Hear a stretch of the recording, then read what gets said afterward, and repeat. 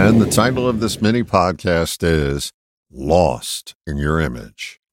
Everybody carries an image of themselves around in their mind. Some are aware of what that image is, and many are not. Whether you're aware of your image or not doesn't take away the power that image has on our actions.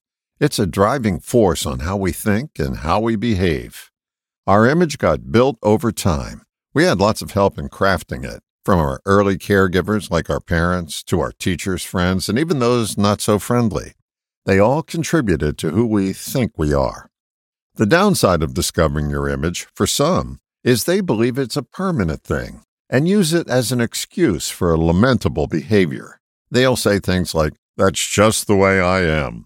My answer to that pronouncement is always the same. No, that's the way you've been conditioned. We can all recondition our image if we want to. It begins by noticing we have one. I offer a free Improve Your Self-Image recording on my YouTube and podcasting sites. Search for it if you like. It's called Improve Your Confidence. Many people are lost in their image. By that I mean they think that's who they are. They don't realize that's somebody they made up and got comfortable with.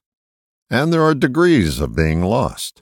The ones in the deepest doo-doo are those who are obsessed with how they look. Look no further than Hollywood actors and actresses.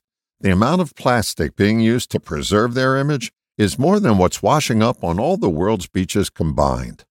It saddens me to see some of my favorite on-screen performers fall victim to this pseudo-fountain of youth.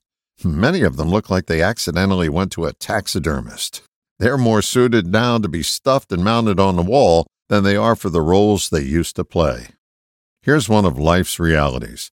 After a certain age, we ain't getting any cuter. It's most productive at this point to invest in your inner beauty and become comfortable in your own skin. You'll start radiating your inner light, which is more attractive to others than anyone whose skin is pulled too tight. Frankly, you're lost in your image if you believe your appearance is your saving grace. If that's your belief, it's the horizon you'll forever chase. When you find out who you are without your image, you'll always like who you see in the mirror. All the best, John.